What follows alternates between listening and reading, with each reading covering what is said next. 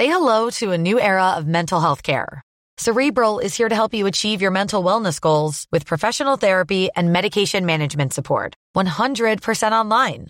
You'll experience the all-new Cerebral Way, an innovative approach to mental wellness designed around you. You'll get a personalized treatment plan from a therapist, prescriber, or both in a safe and judgment-free space. Your Cerebral therapist or prescriber will outline a customized plan with clear milestones along the way, so you can get to feeling your best. With Cerebral, you're not alone in your mental health journey. We're here to empower you to live a fulfilling life. So take that first step towards a brighter future and sign up today at Cerebral.com/podcast and use code ACAST to get 15% off your first month. Offer only valid on monthly plans. Other exclusions may apply. Offer ends July 31st, 2024. See site for details. Hey, I'm Ryan Reynolds. Recently, I asked Mint Mobile's legal team if big wireless companies are allowed to raise prices due to inflation. They said yes. And then when I asked if raising prices technically violates those onerous two-year contracts, they said, "What the f*** are you talking about, you insane Hollywood ass?" So to recap, we're cutting the price of Mint Unlimited from $30 a month to just $15 a month. Give it a try at mintmobile.com/switch. $45 up front for 3 months plus taxes and fees. Promo rate for new customers for limited time. Unlimited more than 40 gigabytes per month. Slows full terms at mintmobile.com.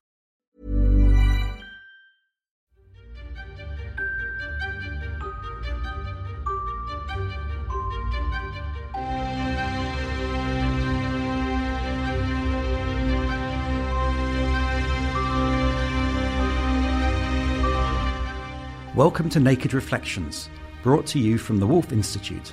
I'm Ed Kessler, and each week I'll be taking an in-depth look at the stories reported by our friends over at the Naked Scientists. What does the latest scientific stuff mean for the rest of us? Stay with us and find out. It's a truism to say that anti-Semitic conspiracy theories got going long before the internet. In medieval Europe, the blood libel accusations spread like wildfire that Jews killed Christian babies and used their blood in religious rituals. It was in Tsarist Russia that the protocols of the Elders of Zion were fabricated, a kind of insider account of Jewish plans to dominate the world. This was translated into several languages and became a sort of bestseller. Given the technological limitations of those times, it's difficult to imagine how such notions became so widespread. But today, it's all too easy to spread such stuff. Social media, with its hashtags and memes, provides a worldwide platform. Sander van der Linden explained how, and more importantly why, it works in the Naked Scientist show Social Media, Bad for Our Brains. Well, I think the new media environment is definitely changing the way that people engage with information. I think the big challenge is trying to understand how. So an echo chamber is, imagine sticking your head in a chamber and everybody's absolutely loving what you're saying and sort of reverberating, you're right, this is the right opinion to have. That's the idea of an echo chamber. And perhaps it's created by filter bubbles, which are based on Facebook's and other social media algorithms that tailor content based on your prior click behavior. An increasing number of anti-Semitic posts on Instagram recently prompted the Anti-Semitism Policy Trust to undertake some research. They sought the expertise of the Wolf Institute and in particular Dr. Julian Hargreaves, Director of Research, to analyse the evidence they had collected. With Julian is Dr. Daniel Stetsky, Senior Research Fellow at the Institute for Jewish Policy Research. Daniel, could you first explain how statistical research helps the study of anti-Semitism? Well, the way to explain it is to say statistical research helps the study of anti-Semitism as it helps any other research field, let's say. And instead of focusing on specific people or specific developments in this field, I would rather direct the attention of anyone who listens to us to the genuine revolution in information. Processing of information that happened due to the revolution in computer technology, really. So in the past, let's say, if you wanted to know anything about any attitude, anti-Semitism included, the way to approach this subject would be to read widely what others said before you, to approach some historical texts, to approach works of literature, and to see basically the imaging of Jewish individuals and other ethnic and religious groups, in case one was interested in that, in these historical materials and in literature. Today, the situation is different in many areas. The way to approach study of anything, to collect tangible empirical information, is to ask people themselves via survey research.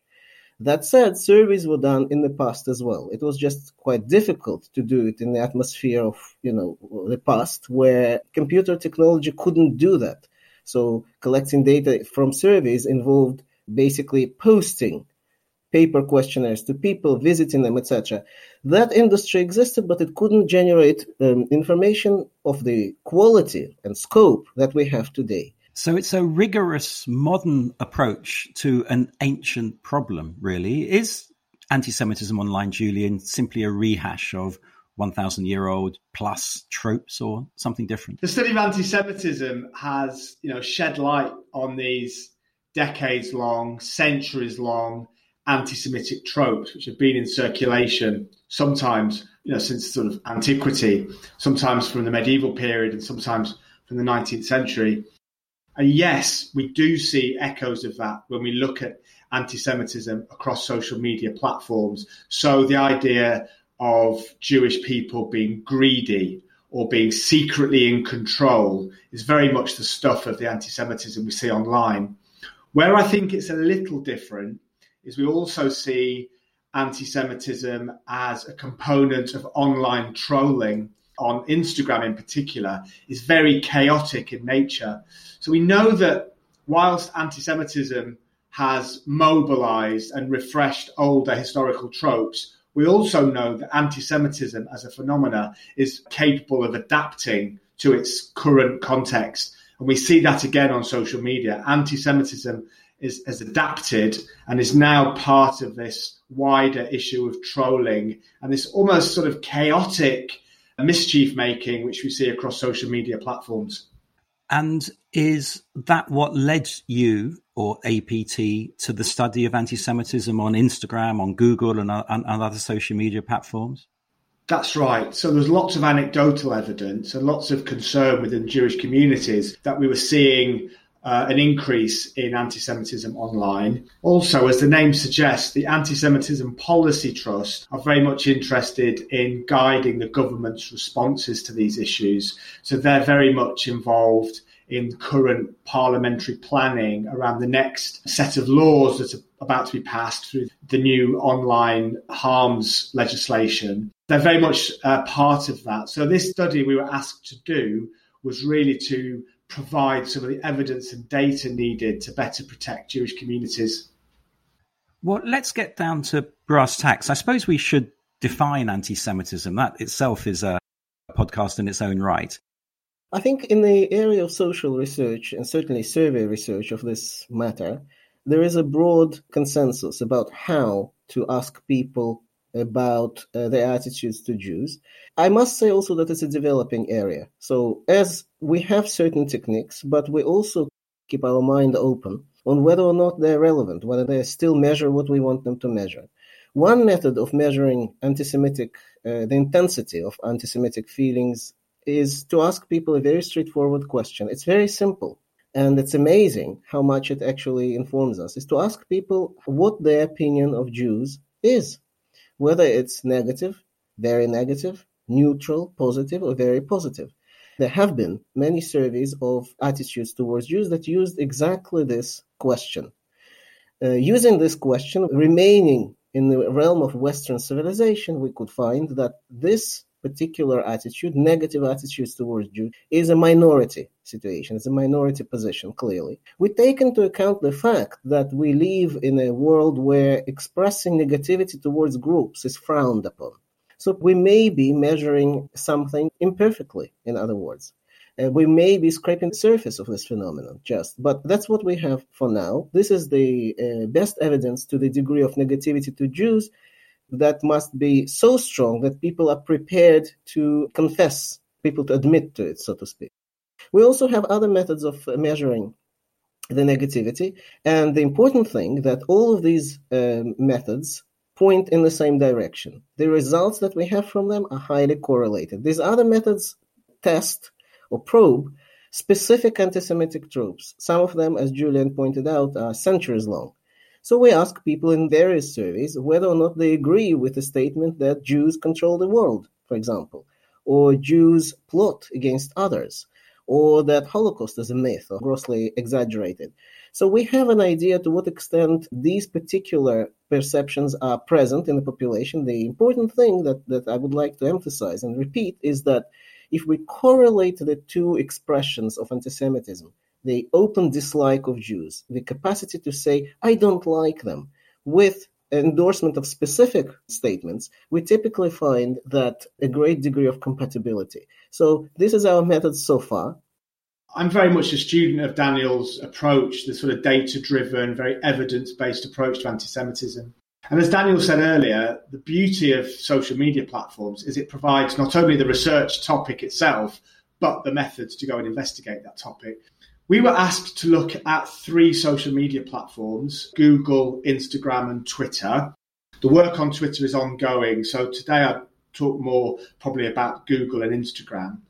I have to say that researchers are limited to quite a high degree, actually, by the access to data on these platforms. So access is by permission and often costs money. You have to pay one of the market research companies who hold the licenses to access data from the likes of Twitter and Instagram.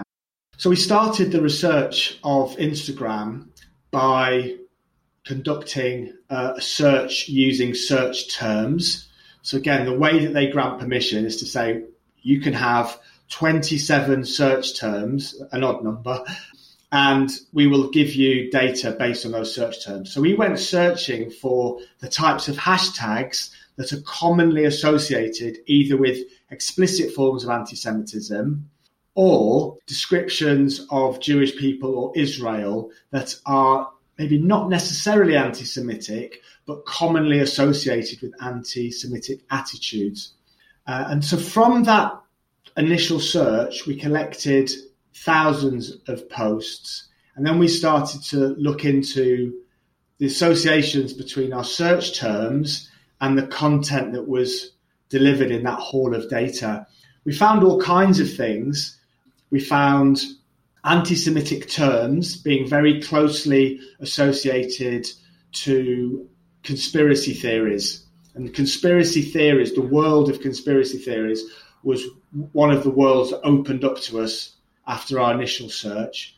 We also found very strong expressions of anti-Israeli attitudes, some of which, I have to say, were not anti-Semitic, and a smaller proportion were anti-Semitic. And that echoes findings from Daniel's work, which I think could be neatly summarized by saying that if you want to find a small group of anti-Semitic people, look for a large group of people with anti-Israeli attitudes. And that was very much echoed in our work. First of all, let me specify where the findings are coming from. In the course of 2016-2017, the Institute for Jewish Policy Research conducted a very large study of anti-Semitism. It was an empirical study where we asked people whether or not they had negative attitudes towards Jews, and we also probed specific attitudes.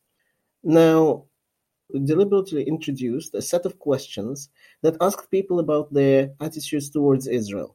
And in these questions, and writing these questions and developing them, we avoided mentioning Jews where we could. So all of these questions related strictly to Israel, Israeli realities, Israeli political realities, and they were asked separately. So not in any combination with questions about Jews. They were formulated in a very similar manner to the questions about Jews, but they were separate as a module. Now, when we ask these questions, and then we analyzed the data, we could see two things really. We could see that anti-Jewish attitudes, classic anti-Jewish attitudes, were correlated with anti-Israeli attitudes, but there wasn't a full overlap between them. So it would be very fair to say, just like Julian said a minute ago, that there is evidence of correlation, and it's a tremendous thing to us for social researchers. It's a tremendous thing for historians to document this continuity. When people argue whether there is continuity or relationship between anti-Israel and anti-Semitic attitudes, we found that that is so. But we also found that political life and social life, we have to exercise a great degree of discernment. There is a very large group of people who hold anti-Israel attitudes, sometimes quite fierce, who are not anti-Semitic. So there are all these overlaps that Daniel and Julian are describing. I'm intrigued to know, and I speak partly as a parent, whether people are looking for anti-Semitic content or whether they simply come across it. What did you discover, Julian? That's a really good question. So from the two studies that we've published, I can say that on Google, there is evidence that people go looking for anti-Semitism. So we looked at the differences between searches for Jewish jokes and searches for Jew jokes. We anticipated that searches for Jew jokes would be much more offensive, and that is the case. And we anticipated that Jewish jokes would be the types of things that you might think of commonly as being the sort of the classics of sort of Jewish humour. On Instagram, it was a little bit different. We didn't see as much evidence of people searching for anti-Semitism. What we found was that when people go searching for conspiracy theories, they're supplied anti-Semitic content by Instagram. Now, that's not to say that there aren't anti-Semitic people on Instagram, and we can see that for some of the more anti-Semitic hashtags used on Instagram, there were sometimes as many as 40,000 people liking them, which suggests, if not anti-Semitic attitudes, then a certain sympathy for anti-Semitic attitudes. This is Naked Reflections with me, Ed Kessler. My guests are Julian Hargreaves and Daniel Stetsky, and we're discussing anti-Semitism online. An article in Horizon magazine on the Naked Scientist website emphasizes the fact that the business models of social media pay little heed to truthfulness. Dr. Majid Khosravnik, lecturer in media and discourse studies at Newcastle University in the UK, warns how these echo chambers could magnify fake news by reinforcing existing views rather than giving access to information that may challenge them. We are promoted to like views we agree with, as liking is a form of endorsement and helps certain views to become more visible, he said.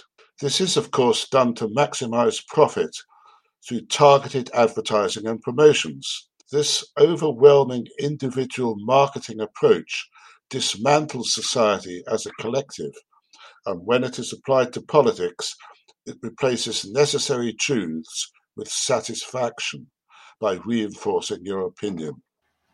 I'd like to pick up on the question of the business of social media companies. I think you touched on before the break, Julian, that Instagram were not necessarily helpful when it came to your research.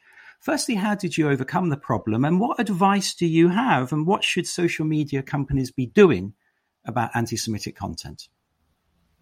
Social media companies do not make it easy for outsiders to access their data.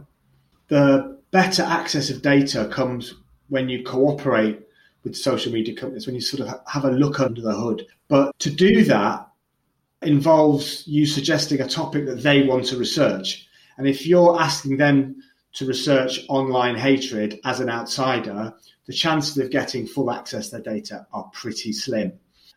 What they prefer to do is to make their data available for market research. So how many people around the globe are talking about cars? How many people are talking about certain brands of clothing? That's what they really provide their data for. So what you have to do is kind of co-opt the methods and adapt them for your own purposes.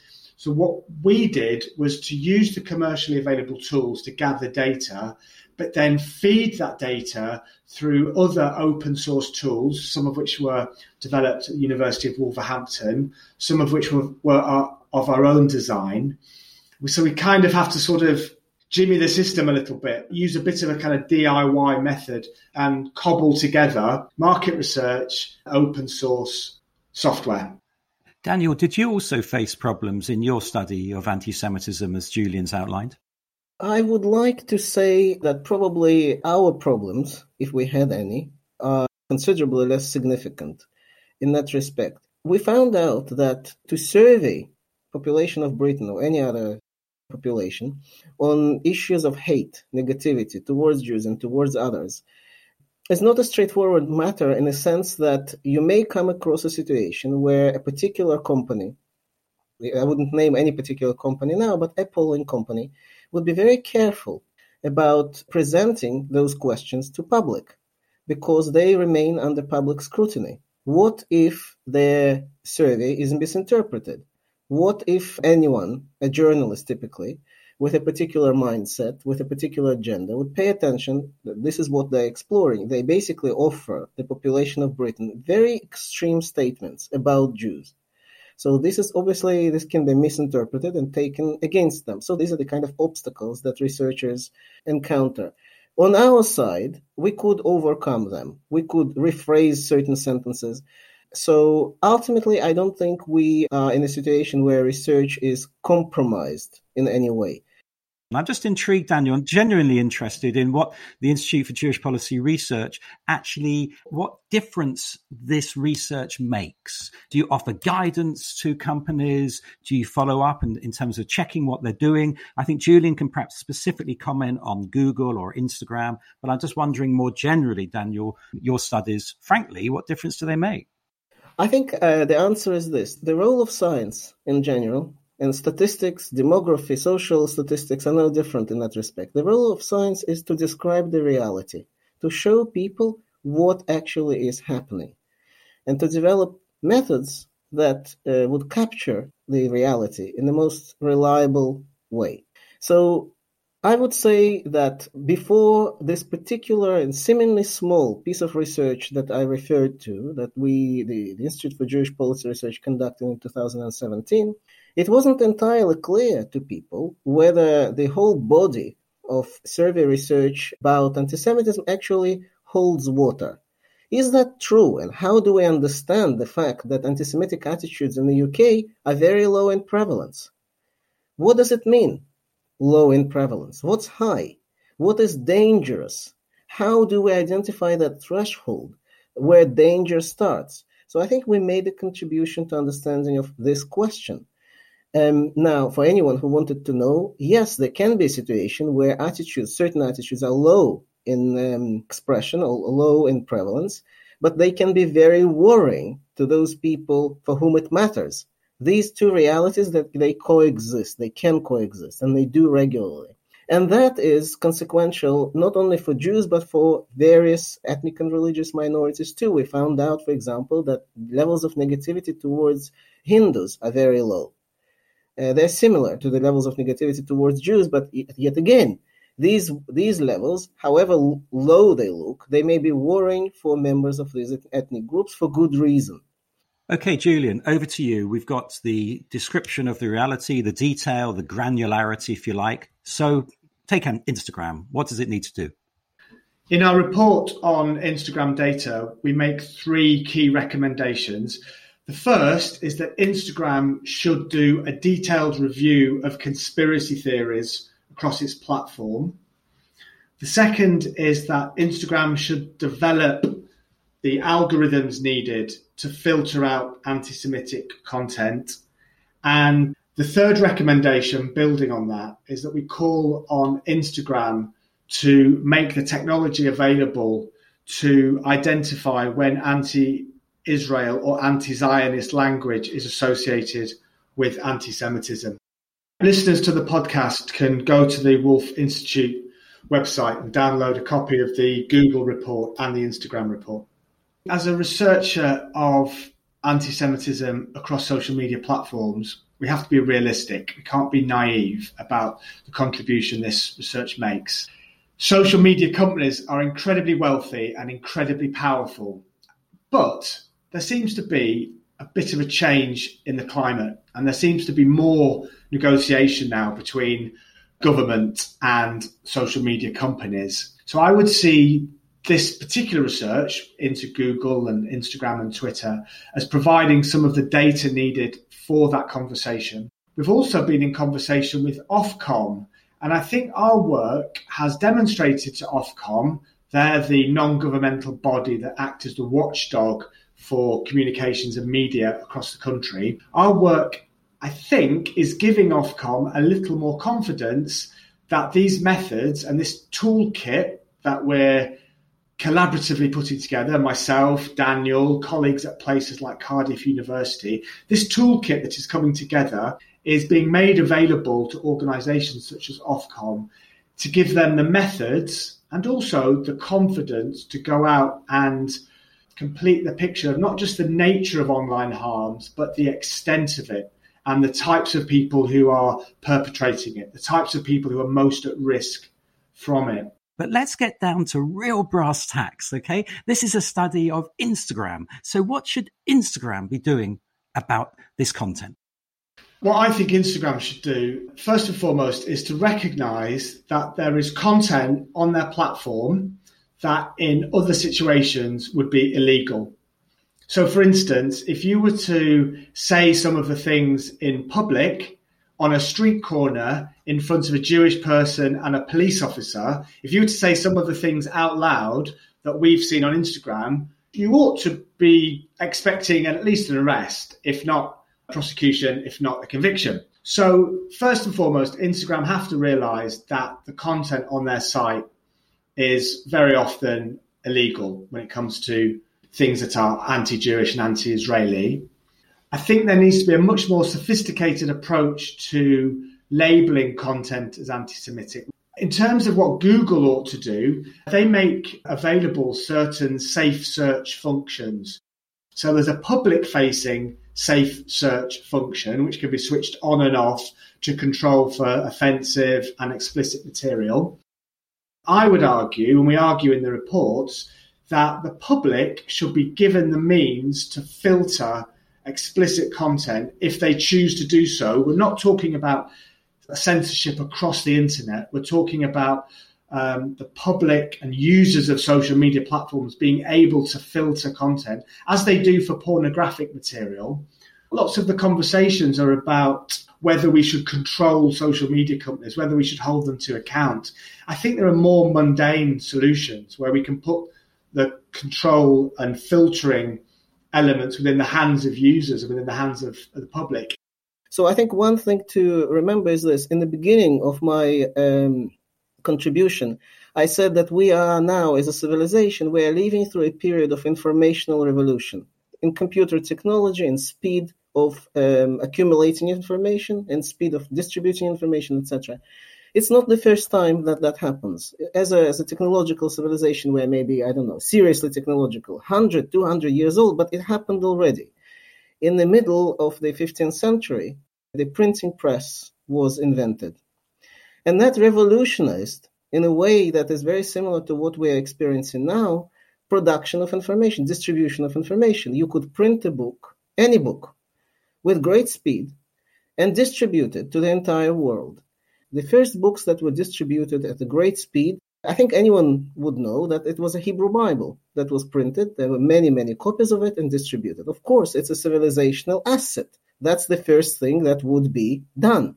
Not many people know, however, that alongside that very noble pursuit, the book that was distributed at a similar pace was a volume in Latin called Malleus Maleficarum. It's translated something like a Hammer of Witches. It was a book about how to identify a witch.